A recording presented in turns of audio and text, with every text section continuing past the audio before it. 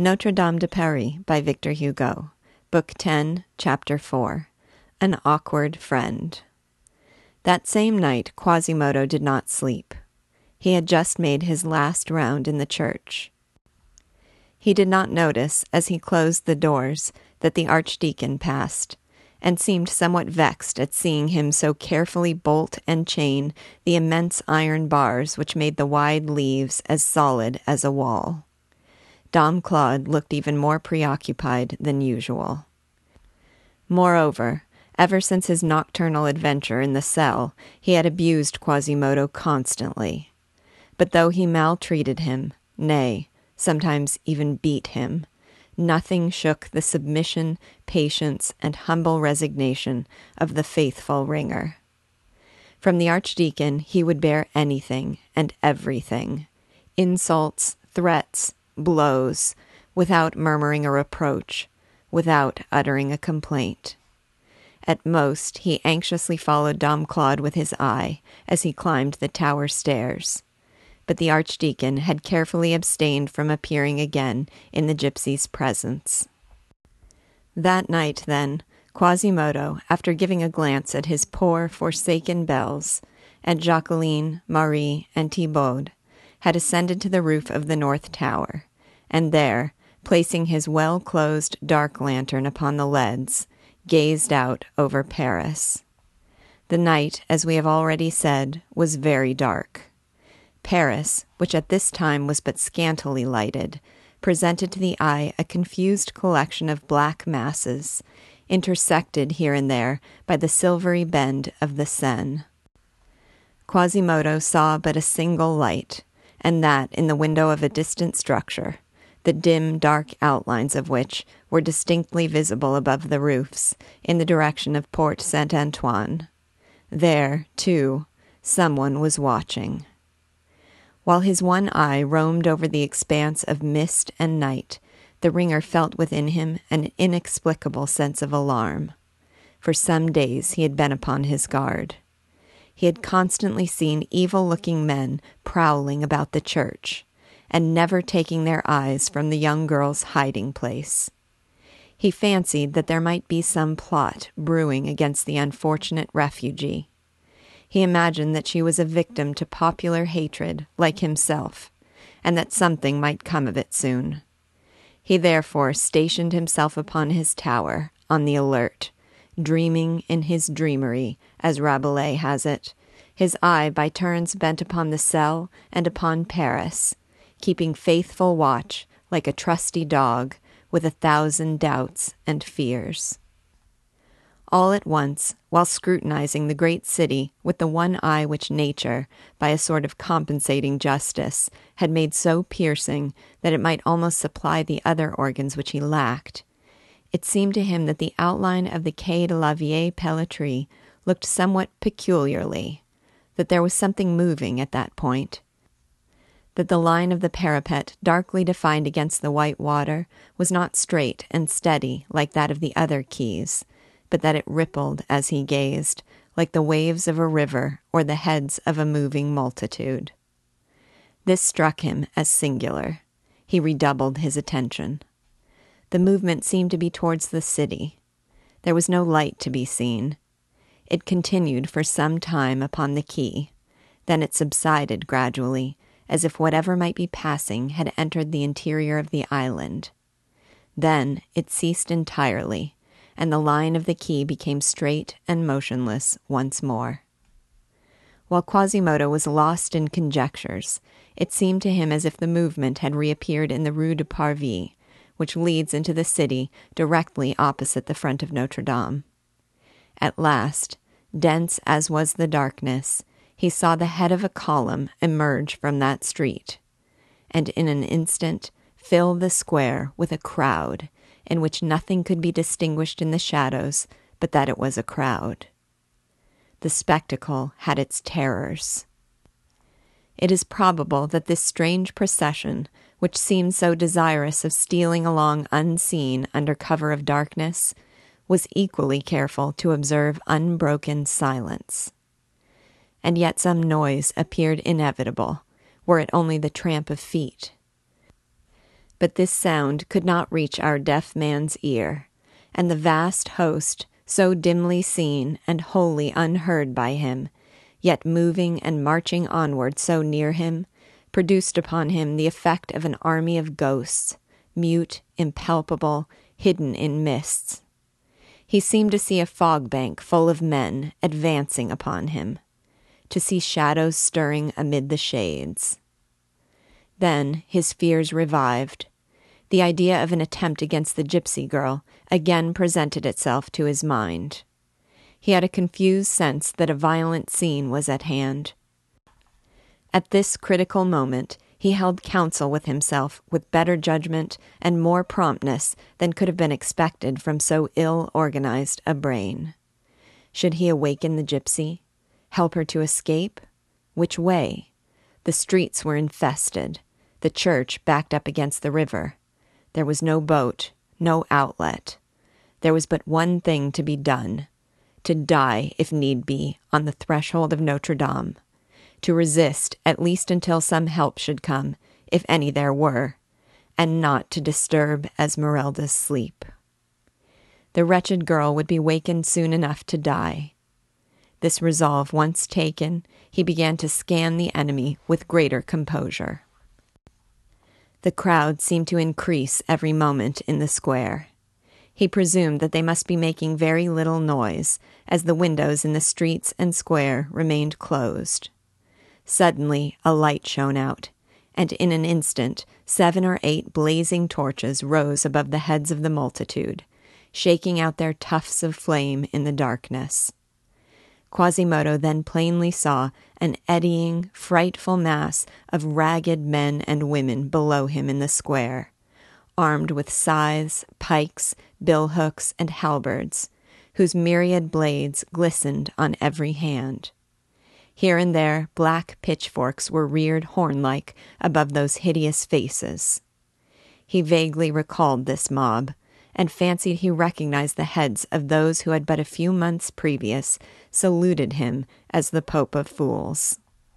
A man, grasping a torch in one hand and a whip in the other, climbed upon a post and seemed to be haranguing the crowd.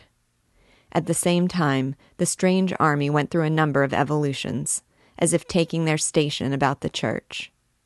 Quasimodo picked up his lantern and descended to the platform between the towers, to get a nearer view and to consider means of defense. Clopin Trouillefou, having arrived before the great door of Notre Dame, had indeed drawn up his troops in line of battle. Although he did not expect to meet with any resistance, he desired, like a prudent general, to preserve such order as would enable him, if necessary, to confront a sudden attack from the watch. He had therefore stationed his brigade in such a way that, viewed from above and from a distance, you would have taken them for the Roman triangle of the Battle of Ecnoma, the boar's head of Alexander, or the famous wedge of Gustavus Adolphus. The base of this triangle rested upon the farther end of the square, so that it blocked the Rue du Parvis. One side faced the Hôtel Dieu, the other the Rue Saint-Pierre-aux-Boeufs. Clopin Trouillefou had placed himself at the head, with the Duke of Egypt, our friend Jehan, and the most daring of the beggar tribe.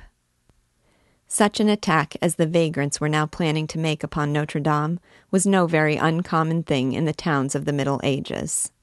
What are now known as police did not then exist. There was no central controlling power in populous cities, or more particularly in capitals.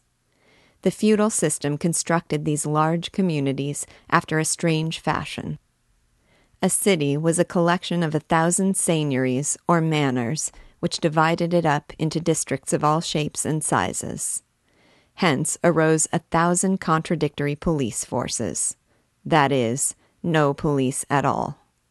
In Paris, for instance, independently of the 141 nobles laying claim to manorial rights, there were 25 who also claimed the additional right to administer justice, from the Bishop of Paris, who owned 105 streets, down to the Prior of Notre-Dame-des-Champs, who owned but 4. All these feudal justiciaries recognized the supreme power of the king only in name. All had right of way. All were on their own ground. Louis XI, that indefatigable laborer who did such good work in beginning the demolition of the feudal structure, carried on by Richelieu and Louis XIV to the advantage of royalty, and completed by Mirabeau to the advantage of the people, Louis XI had indeed striven to break this network of seigneuries which enveloped Paris, by hurling violently athwart it 2 or 3 police ordinances. Thus, in 1465, the inhabitants were commanded to light their windows with candles at nightfall, and to shut up their dogs under pain of the halter. During the same year, an order was issued that the streets must be closed with iron chains after dark, and citizens were forbidden to wear daggers or any offensive weapons in the street at night. But all these attempts at municipal legislation soon fell into disuse. People let the wind blow out the candles in their windows, and allowed their dogs to roam. The iron chains were only put up in time of siege. The prohibition of daggers led to but little change. The old framework of feudal jurisdiction remained standing. An immense number of bailiwicks and seigneuries, crossing one another throughout the city, crowded, tangled, interlapping, and interwoven. A useless confusion of watches, sub-watches, and counter-watches, in spite of which brigandage, rapine, and sedition were carried on by main force. It was not, therefore, an unheard-of thing in the midst of such disorder for a part of the populace to make a bold attack upon a palace, a great mansion, or a house in the most thickly settled quarters of the town. In the majority of cases, the neighbors did not meddle with the matter, unless the pillage extended to their own houses. They turned a deaf ear to the musketry, closed their shutters, barricaded their doors, left the outbreak to be settled with or without the watch, and next day it would be reported. Last night Etienne Barbet's house was entered. Marshal Clermont was carried off, etc. Accordingly, not only royal habitations, the Louvre, the Paris, the Bastille, the Tournelle, but the houses of the nobility, the Petit Bourbon, the Hôtel de Seine, Hôtel d'Angoulême, etc., had their battlemented walls and their portcullises. Churches were guarded by their sanctity. Certain of them, however, but not Notre Dame, were fortified. The abbot of Saint-Germain-des-Prés was as strongly entrenched as any baron, and more brass was consumed there in bombards than in bells. His fortress was still standing in 1610. Now the church alone exists, and that in ruins. Let us return to Notre Dame. When the first arrangements had been made, and we must say to the honor of the discipline of the vagrants that Clopin's orders were carried out in silence and with admirable precision, the worthy leader of the band mounted the parapet of the Parvis and raised his hoarse, surly voice, keeping his face turned towards Notre Dame, and waving his torch, the flame of which, flickering in the wind, and now and again veiled by its own smoke, first revealed and then hid the front of the church, lit up with a reddish glow. To you, Louis de Beaumont, Bishop of Paris, Councillor of the Court of Parliament, I, Clopin Trouillefou, King of Blacklegs, King of Rogues, Prince of Slang, and Bishop of Fools, proclaim: Our sister, falsely condemned for magic, has taken refuge in your church. You owe her shelter and safeguard. Now the parliamentary court desire to recover her person, and you have given your consent, so that indeed she would be hanged tomorrow on the Place de Grève, were not God and the vagrants here to aid her. We have therefore come hither to you, O Bishop. If your church be sacred, our sister is likewise sacred. If our sister be not sacred, neither is your church. Wherefore we summon you to deliver over to us the girl, if you would save your church. Or we will seize upon the girl, and will plunder the church, which will be a righteous deed. In token whereof I here plant my banner, and may God have you in his guard, O Bishop of Paris. Unfortunately, Quasimodo could not hear these words. uttered as they were with a sort of somber, savage majesty. A vagrant handed the banner to Clopin, who planted it solemnly between two flagstones. It was a pitchfork, from whose prongs hung a bleeding mass of carrion. This done, the king of Tunis turned and glanced at his army, a fierce host whose eyes glittered almost as brightly as their pikes. After an instant's pause, he cried, "Forward, boys! To your work, rebels!" 30 stout fellows, with sturdy limbs and crafty faces, stepped from the ranks with hammers, pincers, and crowbars on their shoulders. They advanced towards the main entrance of the church, mounted the steps, and were soon crouching beneath the arch, working away at the door with pincers and levers. A crowd of vagrants followed them to help or encourage. They thronged the 11 steps leading to the porch. Still, the door refused to yield. "The devil! How tough and obstinate it is," said one. "It is old, and its joints are stiff," said another. "Courage, comrades," replied Clopin. "I'll wager my head against an old slipper that you'll have opened the door, captured the girl, and stripped the high altar before a single sacristan is awake. Stay, I think the lock is giving way." Clopin was interrupted by a tremendous din behind him. He turned. A huge beam had fallen from the sky. It had crushed a dozen of his vagrants on the church steps and rebounded to the pavement with the crash of a cannon, breaking the legs of various tatterdemalions here and there in the crowd, which scattered with cries of terror. In the twinkling of an eye, the enclosed portion of the square was cleared. The rebels, although protected by the deep arches of the porch, forsook the door, and Clopin himself retired to a respectful distance.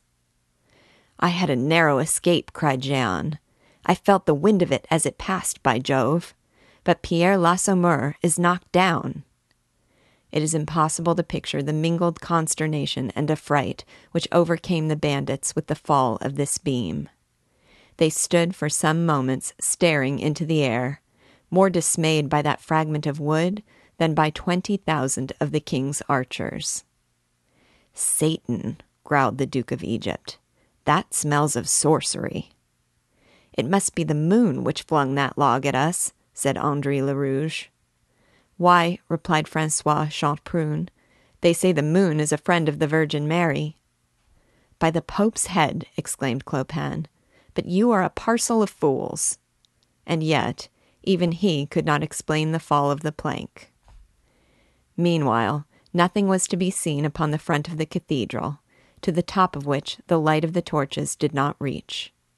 The heavy plank lay in the middle of the square, and loud were the groans of the wretched men who had received its first shock, and who had been almost cut in two upon the sharp edges of the stone steps. The king of Tunis, his first dismay over, at last hit upon an explanation which seemed plausible to his companions. "Odds bodikins! Is the clergy defending itself? Then sack! Sack!" "Sack!" repeated the rabble with a frantic cheer, and they discharged a volley of crossbows and hackbutts at the church. At this sound, the peaceable inhabitants of the houses round about were awakened. Several windows were thrown open, and nightcaps and hands holding candles appeared at them. "Fire at the windows!" roared Clopin.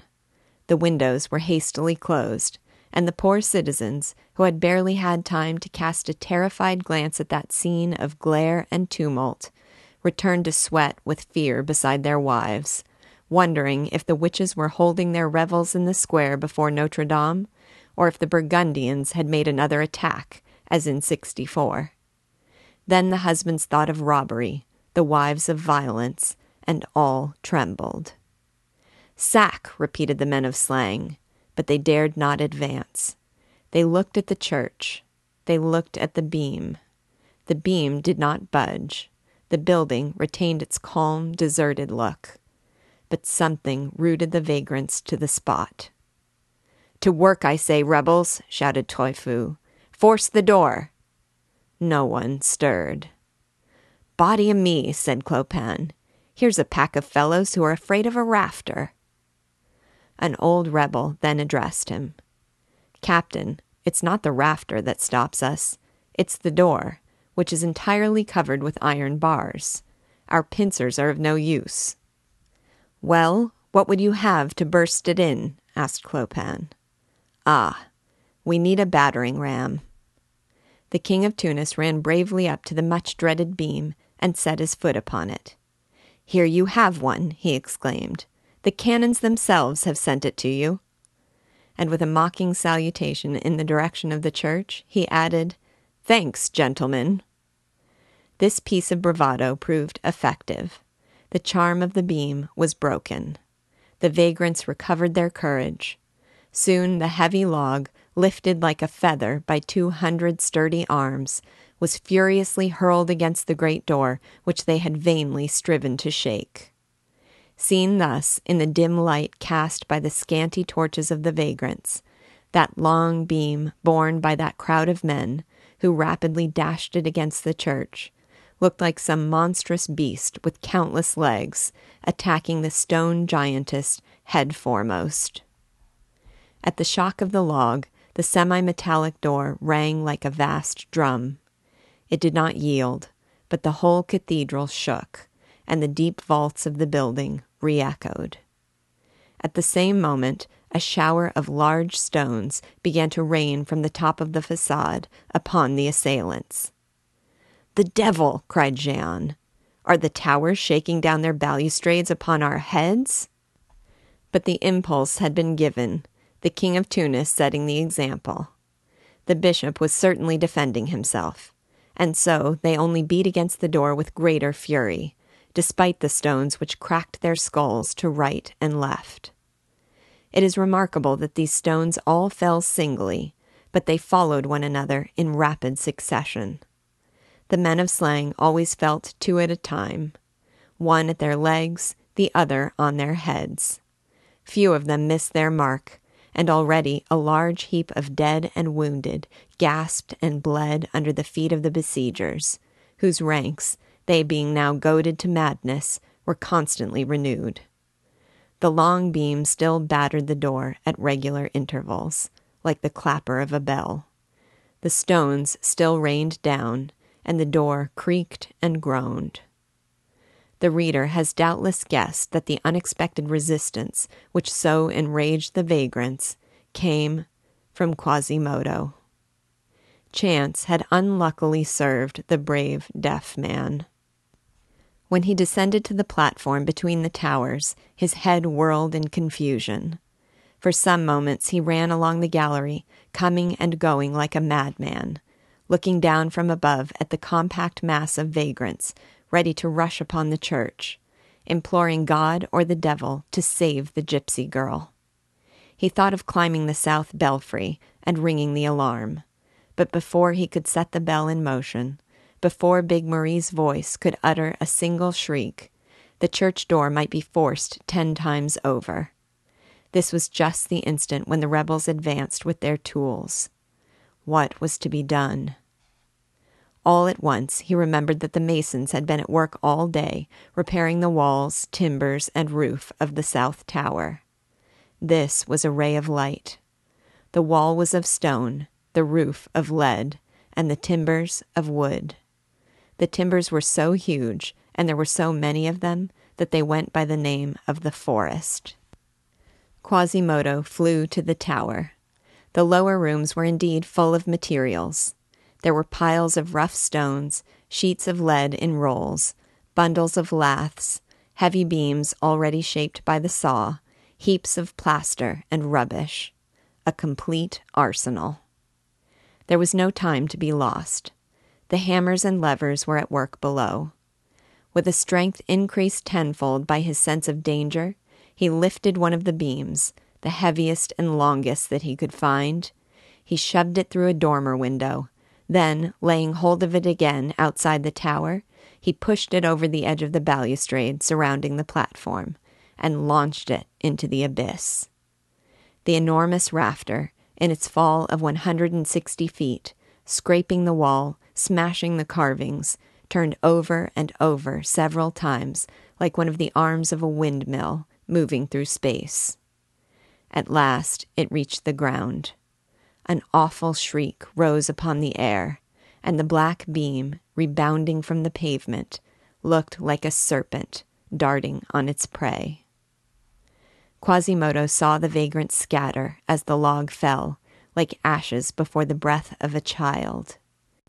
He took advantage of their terror, and while they stared superstitiously at the club dropped from heaven, and put out the eyes of the stone saints over the porch with a volley of arrows and buckshot, Quasimodo silently collected plaster, stones, gravel, even the mason's bag of tools, upon the edge of that balustrade from which the beam had already been launched. Thus, as soon as they began to batter at the door, the hail of stones began to fall, and it seemed to them as if the church were falling about their heads. Anyone who had seen Quasimodo at that moment would have been frightened. Besides the projectiles which he had piled upon the balustrade, he had collected a heap of stones on the platform itself. As soon as the missiles at the edge of the railing were exhausted, he had recourse to the heap below. He stooped and rose again with incredible activity. His great gnome-like head hung over the balustrade. Then a huge stone fell, then another and another. Now and again he followed a particularly fine stone with his eye, and if it did good execution, he said, Meantime, the ragamuffins were not discouraged. More than 20 times already the heavy door which they were attacking had trembled beneath the weight of their oaken battering ram, multiplied by the strength of 100 men. The panels cracked, the carvings flew in splinters, the hinges at every blow shook upon their screw rings. The boards were reduced to powder, crushed between the iron braces. Luckily for Quasimodo, there was more iron than wood. Still, he felt that the great door was yielding. Although he could not hear, every stroke of the beam echoed at once through the vaults of the church and through his soul. He saw from above the vagrants, full of rage and triumph, shaking their fists at the shadowy facade. And he coveted, for himself and for the gypsy girl, the wings of the owls which flew over his head in numbers. His shower of stones did not suffice to repel the enemy. At this moment of anguish he observed, a little below the balustrade from which he was crushing the men of slang, 2 long stone gutters, or spouts, which emptied directly over the great door.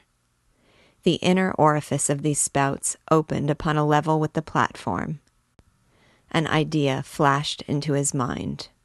He ran to the hovel which he occupied as ringer, found a faggot, placed upon this faggot a quantity of bundles of laths and rolls of lead, ammunition which he had not yet used, and having carefully laid this pile before the mouth of the 2 spouts, he set fire to it with his lantern. During this space of time, the stones having ceased to fall, the vagrants had also ceased to look up. The bandits, panting like a pack of dogs which have hunted a wild boar to his lair, crowded tumultuously about the door, disfigured by the battering ram, but still holding firm. They awaited, with a shudder of eagerness, the final blow which should shiver it. Each one strove to be nearest to it, that he might be first, when it opened, to rush into that wealthy cathedral, the vast magazine in which were stored all the riches of 3 centuries. They reminded each other, with roars of joy and greed, of the beautiful silver crosses, the gorgeous brocade copes, the superb monuments of silver gilt, the magnificences of the choir, the dazzling holiday displays, the Christmas ceremonies glittering with torches, the Easters brilliant with sunshine, all the splendid and solemn occasions when shrines, candlesticks, pyxes, tabernacles, and reliquaries embossed the altars with encrusted gold and diamonds. Certainly, at this auspicious moment, every one of the vagrants thought far less of freeing the gypsy girl than they did of sacking Notre Dame. We would even be willing to believe that to a goodly number of them, Esmeralda was but a mere pretext, if thieves require a pretext. All at once, just as they gathered together about the battering ram for a final effort, every man holding his breath and straining his muscles so as to lend all his strength to the decisive blow, a howl, more frightful even than that which had risen and died away from beneath the rafter, again burst from their midst. Those who did not shriek, those who still lived, looked up. 2 streams of molten lead fell from the top of the building into the very thickest of the throng. The sea of men had subsided beneath the boiling metal which had made, at the points where it fell, 2 black and smoking holes in the crowd, as boiling water would in snow. About them writhed the dying, half consumed, and shrieking with agony. Around the 2 principal jets there were drops of this horrible rain which sprinkled the assailants, and penetrated their skulls like gimlets of flame. A leaden fire riddled the poor wretches as with countless hailstones. The clamor was heart-rending. They fled pell-mell, flinging the beam upon the corpses, the courageous with the timid, and the square was cleared for the second time. All eyes were turned to the top of the church. What they saw was most strange. Upon the top of the topmost gallery, higher than the central rose window, a vast flame ascended between the 2 belfries with whirling sparks. A vast flame, fierce and strong, fragments of which were ever and anon borne away by the wind with the smoke. Below this flame, below the dark balustrade with its glowing trefoils, 2 spouts, terminating in gargoyles, vomiting unintermittent sheets of fiery rain, whose silvery streams shone out distinctly against the gloom of the lower part of the cathedral front. As they approached the ground, these jets of liquid lead spread out into sheaves, like water pouring from the countless holes of the rose in a watering pot.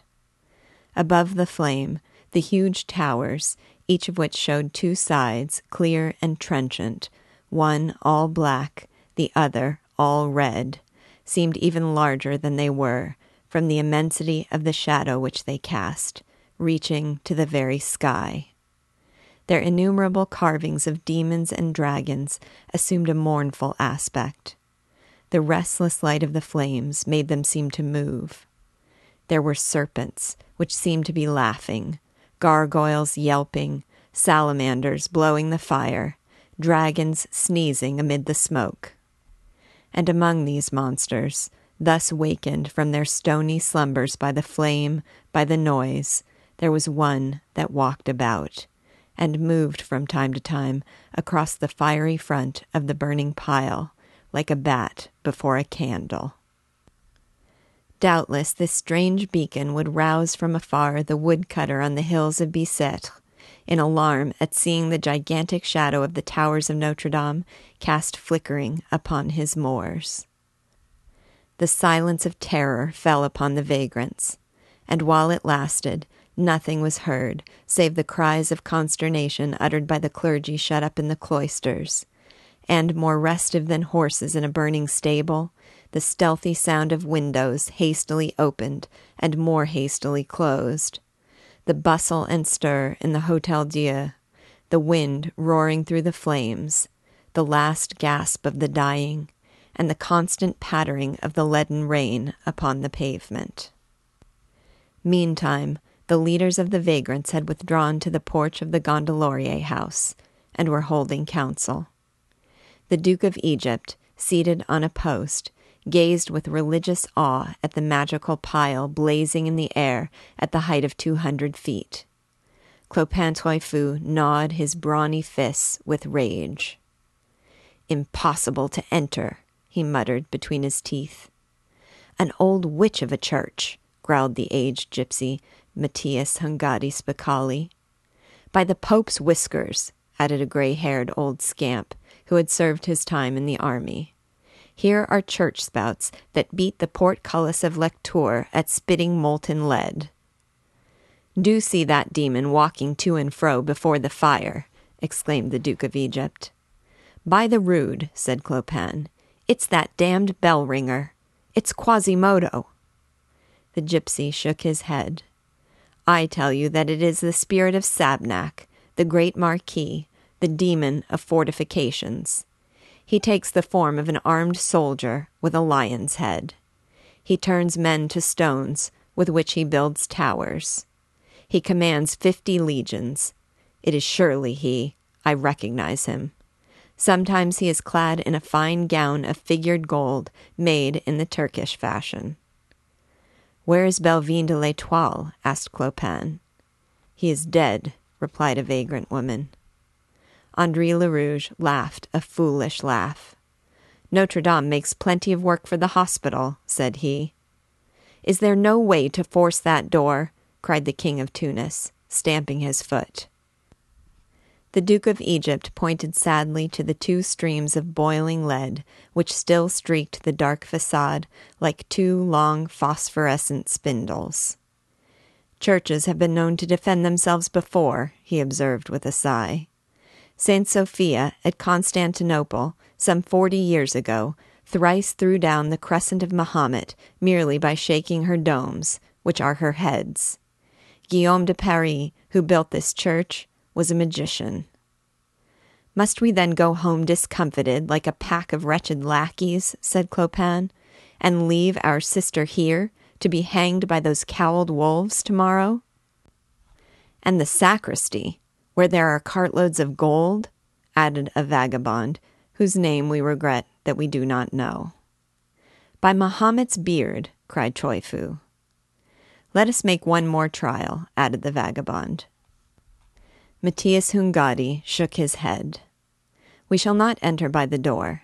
We must find the weak spot in the old witch's armor. A hole, a back gate, any joint. Who'll join us? Said Clopin. I shall have another try. By the way, where's that little student Jehan, who put on such a coat of mail? He is probably dead, answered someone. We don't hear his laugh. The king of Tunis frowned. So much the worse. There was a stout heart beneath that steel. And Master Pierre Gringoire? Captain Clopin, said André Lerouge. He took to his heels when we had only come as far as the Pont au Changeur. Clopin stamped his foot. By the mass, he urges us on and then leaves us in the lurch. A cowardly praetor, helmeted with a slipper. Captain Clopin, said André Lerouge, who was looking down the Rue du Parvis. There comes the little student. Pluto be praised, said Clopin. But what the devil is he lugging after him? It was indeed Jehan, running as fast as was possible under the weight of his heavy armor and a long ladder which he dragged sturdily over the pavement, more breathless than an ant harnessed to a blade of grass 20 times its own length. Victory! Te Deum! Shouted the student. Here's the ladder belonging to the longshoremen of St. Landry's Wharf. Clopin approached him. Zounds, child, what are you going to do with that ladder? I've got it, replied Jehan, panting and gasping. I knew where it was, under the shed at the lieutenant's house. There's a girl there who knows me, who thinks me a perfect Cupid. I took advantage of her folly to get the ladder, and I have the ladder, odds bodikins. The poor girl came down in her shift to let me in. Yes, said Clopin, but what will you do with the ladder now that you have got it? Jehan looked at him with a mischievous, cunning air, and cracked his fingers like so many castanets. At that moment he was sublime. He had on his head one of those enormous 15th-century helmets, which terrified the foe by their fantastic crests.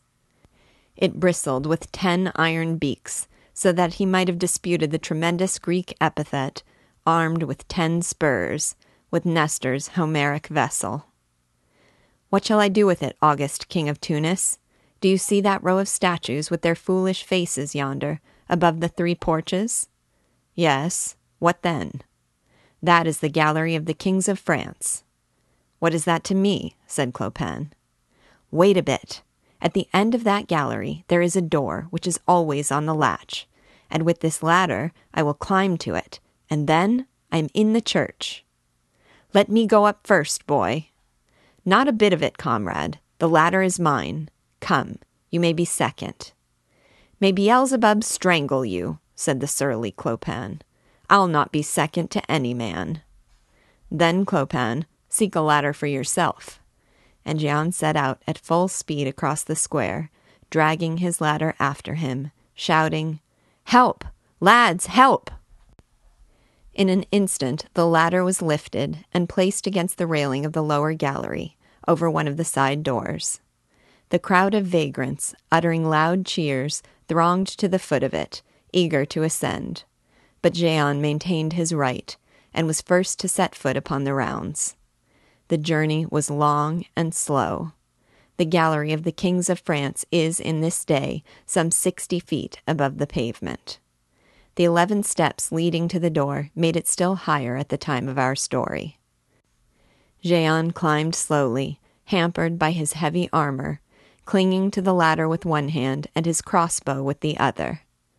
When he reached the middle, he cast a melancholy glance downwards at the poor dead men of slang who bestrewed the steps. "Alas," said he, "there's a heap of corpses worthy of the 5th book of the Iliad." Then he resumed his ascent. The vagrants followed him. There was one upon every round. As this undulating line of cuirassed backs rose through the darkness, it looked like a serpent with scales of steel rearing its length along the church. Jehan, who represented the head, whistled shrilly, thus completing the illusion. At last the student touched the balcony and nimbly strode over it, amid the applause of the assembled vagrants. Thus master of the citadel, he uttered a shout of joy, and all at once paused, petrified. He had seen behind one of the royal statues Quasimodo, and his glittering eye lurking in the shadow. Before a second assailant could set foot upon the gallery, the terrible hunchback leaped to the top of the ladder, seized, without a word, the ends of the 2 uprights in his strong hands, raised them, pushed them from the wall, balancing for a moment, amid screams of agony, the long, pliant ladder loaded with vagrants from top to bottom, and then, suddenly, with superhuman force, hurled the cluttering mass of men into the square. There was an instant when the boldest trembled. The ladder plunged backward, for a moment stood erect, and seemed to hesitate, then tottered, then all at once, describing a frightful arc of 80 feet in radius, fell headlong on the pavement with its burden of bandits, more swiftly than a drawbridge when the chains which hold it are broken. There was an awful volley of curses, then all was hushed, and a few mutilated wretches crawled away from under the heap of dead. A clamor of rage and pain followed the first cries of triumph among the besiegers. Quasimodo looked on unmoved, leaning upon the balustrade. He seemed like some long-haired old king at his window. Jehan Frollo, for his part, was in a critical situation. He was alone in the gallery with the dreadful ringer, parted from his companions by a perpendicular wall 80 feet high. While Quasimodo juggled with the ladder, the student hurried to the postern, which he supposed would be open. Not at all. The deaf man, on entering the gallery, had fastened it behind him. Jehan then hid himself behind a stone king, not daring to breathe, and eyeing the monstrous hunchback with terror, like the man who, making love to the wife of the keeper of a menagerie, went one night to see her by appointment, climbed the wrong wall, and abruptly found himself face to face with a white bear. For a few moments the deaf man paid no heed to him, but finally he turned his head and started. He had just seen the student. Jehan prepared for a rude encounter, but the deaf man stood motionless. He had merely turned and was looking at the youth. "Ho, ho," said Jehan. "Why do you fix that single melancholy eye so steadfastly upon me?" As he said this, the young scamp slyly adjusted his crossbow. "Quasimodo," he cried, "I am going to change your name. Henceforth you shall be called the Blind." The arrow flew. The winged bolt whizzed through the air and was driven into the hunchback's left arm. It disturbed Quasimodo no more than a scratch would have done the statue of King Pharamond. He put his hand to the dart, pulled it forth, and quietly broke it across his great knee. Then he let the two pieces fall to the ground rather than threw them down. But Jehan had no time to fire a second shot. The arrow broken, Quasimodo drew a long breath, leaped like a grasshopper, and came down upon the student, whose armor was flattened against the wall by the shock. Then, by the dim light of the torches, a terrible thing might have been seen.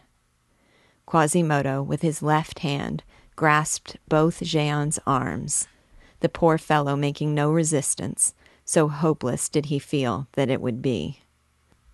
With his right hand, the deaf man removed from him one after the other, in silence and with ominous slowness, all the pieces of his armor.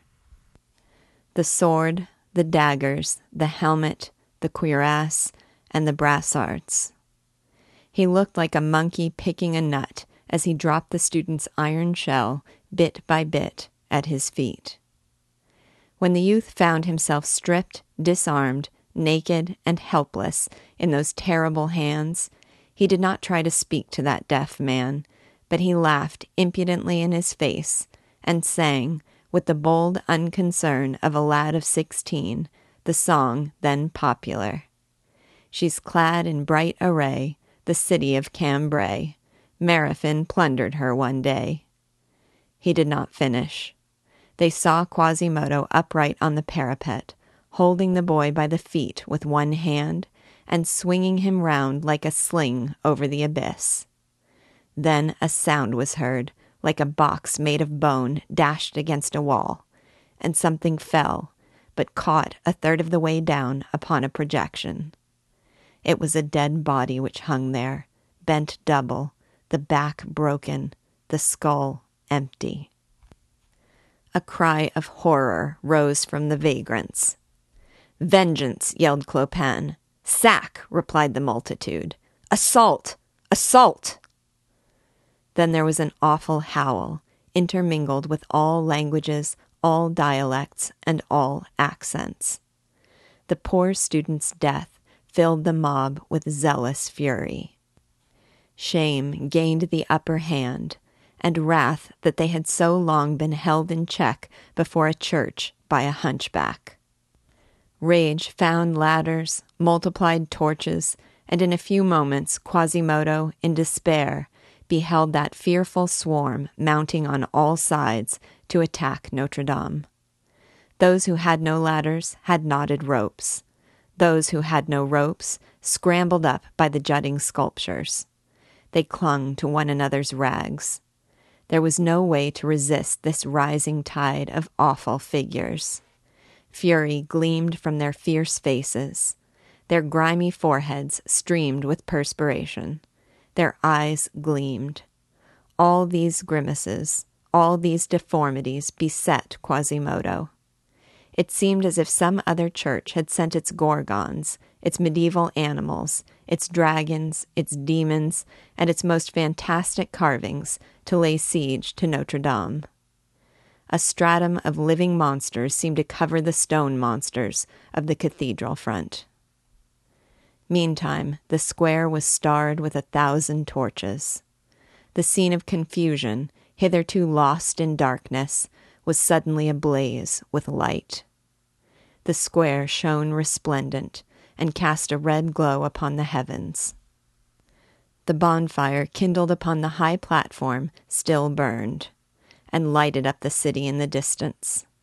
The huge silhouette of the two towers, outlined afar upon the housetops of Paris, formed a vast patch of shadow amid the radiance. The city seemed to be aroused. Distant alarm bells sounded. The vagrants howled, panted, swore, climbed higher and higher. And Quasimodo, powerless against so many foes, shuddering for the gypsy girl, seeing those furious faces approach nearer and nearer to his gallery, implored heaven to grant a miracle, and wrung his hands in despair.